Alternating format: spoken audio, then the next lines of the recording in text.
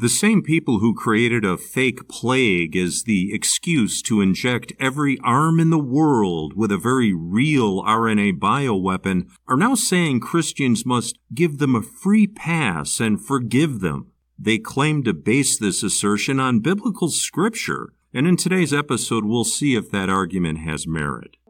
Deconstructing the past to help you make sense of today. Time for another award-winning episode of Pre-Nicene Perspective with your host, Darren Kalama. At this point, there's no arguing about the millions of deaths and injuries caused by the COVID RNA injections. It's already on record as the deadliest quote-unquote vaccine in the history of the world. Even fake fact-checkers can't deny it anymore. And as the death toll mounts with each passing day, reports of young people dropping like flies even makes it onto the pages and screens of the unimedia, the monopolized pablum that passes as journalism today.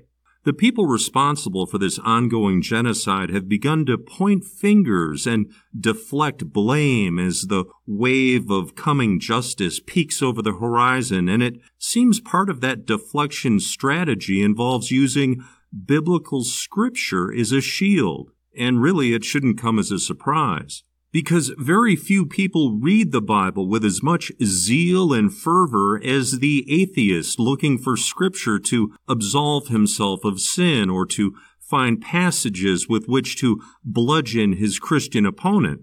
And the verse these murderers have decided to use is Matthew 18:21 through 22, which reads, "Then Peter came to him and asked, 'Lord, how often should I forgive someone who sins against me? 7 times? No, not 7 times, Jesus replied, but 70 times 7. Well, that seems pretty cut and dried. You have to forgive them. After all, Jesus himself says you have to, right? Well, not so fast. For most priests and pastors, the free pass given by Matthew is easily countered with the theological jujitsu move found in Luke chapter 17, verse 3, and it reads, "If your brother or sister sins against you, rebuke them, and if they repent, forgive them." So what are we to take from that? Basically what's happening here is Luke is giving us the process in which forgiveness is granted. It's not the just do whatever you want and I'll forgive you on endless loop that we find in Matthew. You see, there's rules involved. The transgressor must first be rebuked. Then the transgressor must repent. Only then can forgiveness be granted. Now, has any of this happened with the millions of people that plunged those needles or encouraged others to be injected? Has Walensky from the CDC and the other enemies of all humanity as described in 1 Thessalonians 2:15, have any of them stepped forward and repented? Well, the answer is no, they haven't. In fact, they doubled down in their effort to get the DNA mutator into even more arms. They kept pushing, even injecting into toddlers and children, going so far as to make it mandatory for kids to attend school.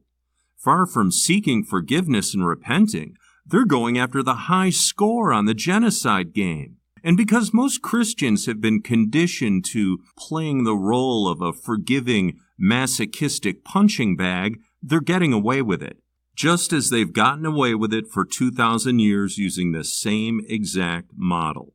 Now, normally this would be the end of the debate, and we can all go back to sitting around the Thanksgiving table and pretending that none of this is happening.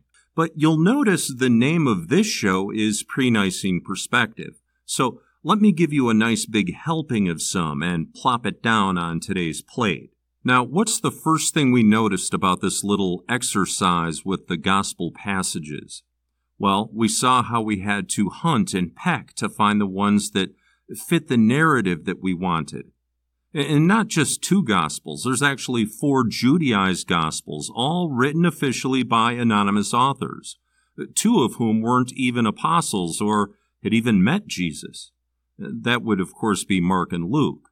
Now, depending on the situation, you could use context and relativism to make just about anything fit the way that you want, just as the Vaxx killers are trying to do with that Matthew verse. And bear in mind, this is just the New Testament part. Flip to the other side of the Bible and you have the whole Hebrew Torah, later renamed the Old Testament, to pick and choose from. It's a buffet of excuses and contradictions, just ready to be used for your personal situation and list of justifications. And with the Old Testament, they even have reasons to justify killing women and children and cutting off their hands. Doubt me? Open it up. Read Ezekiel 9:6. You know what? Better yet, let's let Max McLean read it to us so we get the full flavor. As I listened, he said to the others, "Follow him through the city and kill without showing pity or compassion. Slaughter the old men, the young men and women, the mothers and children, but do not touch anyone who has the mark. Begin at my sanctuary." So they began with the old men who were in front of the temple. Then he said to them, "Defile the temple and fill the courts with the slain. Go." So they went out and began killing throughout the city. You hear that? They claim that's the Word of God, which of course begs the question, who's God? Now tell me, did that sound like anything Jesus would ever say or do or command you to do? And it's all right there in your Judeo-Christian Bible. Two completely different religions stapled together. And you wonder why it's confusing and contradictory? You wonder how your enemies can use it against you? Well, here's a pro tip. Don't staple two different religions together, and you'll find things are going to make a little bit more sense. For example, you wouldn't staple the Buddhist sacred text to the New Testament, would you? How about the Hindu Bhagavad Gita? No? How about the Quran? Well, of course not. It would be a confusing, heretical mess. Then why in the world would you staple the Torah to it? Is it still hazy? Is the light bulb flickering, but it still needs a little tap?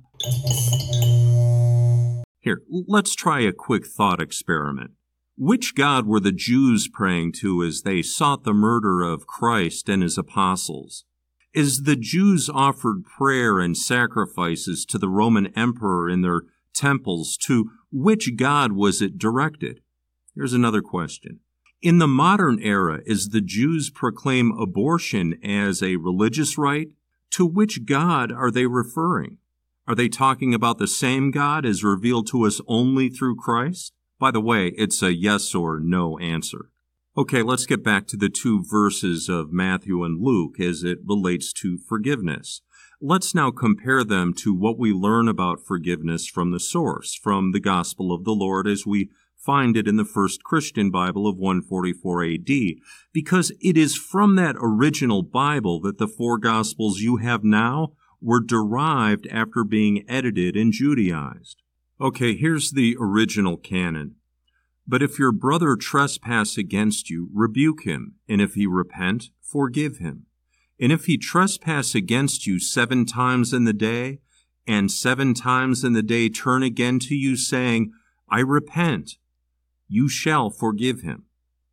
Now, that's chapter 13, verse 3 of the Gospel of the Lord, believed on by millions of Christians hundreds of years before the Catholic Church published their own version of a Bible in the late 4th century with its 4 different anonymous and Judaized Gospels, 73 books, and the Hebrew Torah stapled to it. But what I just read to you is the original Word of God directly from Jesus. Notice its completeness when juxtaposed to Matthew and Luke, as each of them took a section of it and claimed it as their own, and in doing so only sowed confusion. And by the way, if you're new to any of this, you can download a free ebook version of the very first Bible at, amazingly enough, theveryfirstbible.org. Flip it open and contrast and compare it to the verses regarding forgiveness in Luke and Matthew. It's just one of literally dozens of examples, many of which we've done entire episodes on. Now, the other thing you should know is that we're not here to denigrate other churches or religions, simply to lay out and explore the facts and the truth as we find them in situ in the pre-Nicene Bible. And you should probably also want to know that the Pre-Nicene Perspective podcast is underwritten by the Marcionite Christian Church. You might know them as the only church to ban RNA COVID vaccines back in August of 2020. You can learn more about them at marcionitechurch.org. We hope this episode on forgiveness has helped your theological understanding of it, and if the subject comes up at Thanksgiving, you'll be able to comfortably address the issue from a position of biblical authority and confidence. Now, as far as what to tell someone that has taken the mark and been injected, all you can do is pray for them and advise them to repent. In the Gospel of the Lord, Jesus tells us that nothing makes God more happy than when a sinner repents. In fact, it's his last instructions to his apostles before he ascended back to heaven after the resurrection. That's how important repentance is. Now, let me wrap up with a little housekeeping here. For parishioners, a directive recently went out that you should not get the flu vaccine of any type, RNA or not. Not only have there been reports of people being quote-unquote accidentally injected with the COVID vax, the entire medical industry is suspect right now. Any non-emergency elective procedure involving an injection of any kind should be avoided until further notice. If you require a religious exemption form from the church, get with your presbyter or send an email to outreach@marcionitechurch.org, and one will be provided to you at no cost. Now, when the church adds a more convenient download link for the form, we'll also link that at firstbiblenetwork.com, so check in on that periodically. And just a reminder that the Pre-Nicene Perspective can be heard on the 24/7 FBN radio network. You can also listen to it on the FBN app if you're out and about with a mobile phone. Links for all of that at firstbiblenetwork.com. And while you're there, you can catch up on the latest international news as only FBN can deliver it. It's all signal, no Talmudic noise. And lastly, FBN doesn't ask for donations, but we do value your prayers, so please keep them coming. I'm Darren Kalama reminding you to get out of the cities, take your kids out of the public schools, and only leave in banks what you can afford to lose. Thanks for listening. We'll see you next time on Pre-Nicene Perspective. Kill them all, old and young, girls and women, and little children. Does that sound like something Jesus would ever say to you? The first Christians didn't think so either. And that's why you won't find the Old Testament in the First Christian Bible of 144 AD. Reconnect with your pre-Nicene Christian roots and the Bible you were meant to have. 10 books and the Gospel of the Lord. Download your free ebook at theveryfirstbible.org.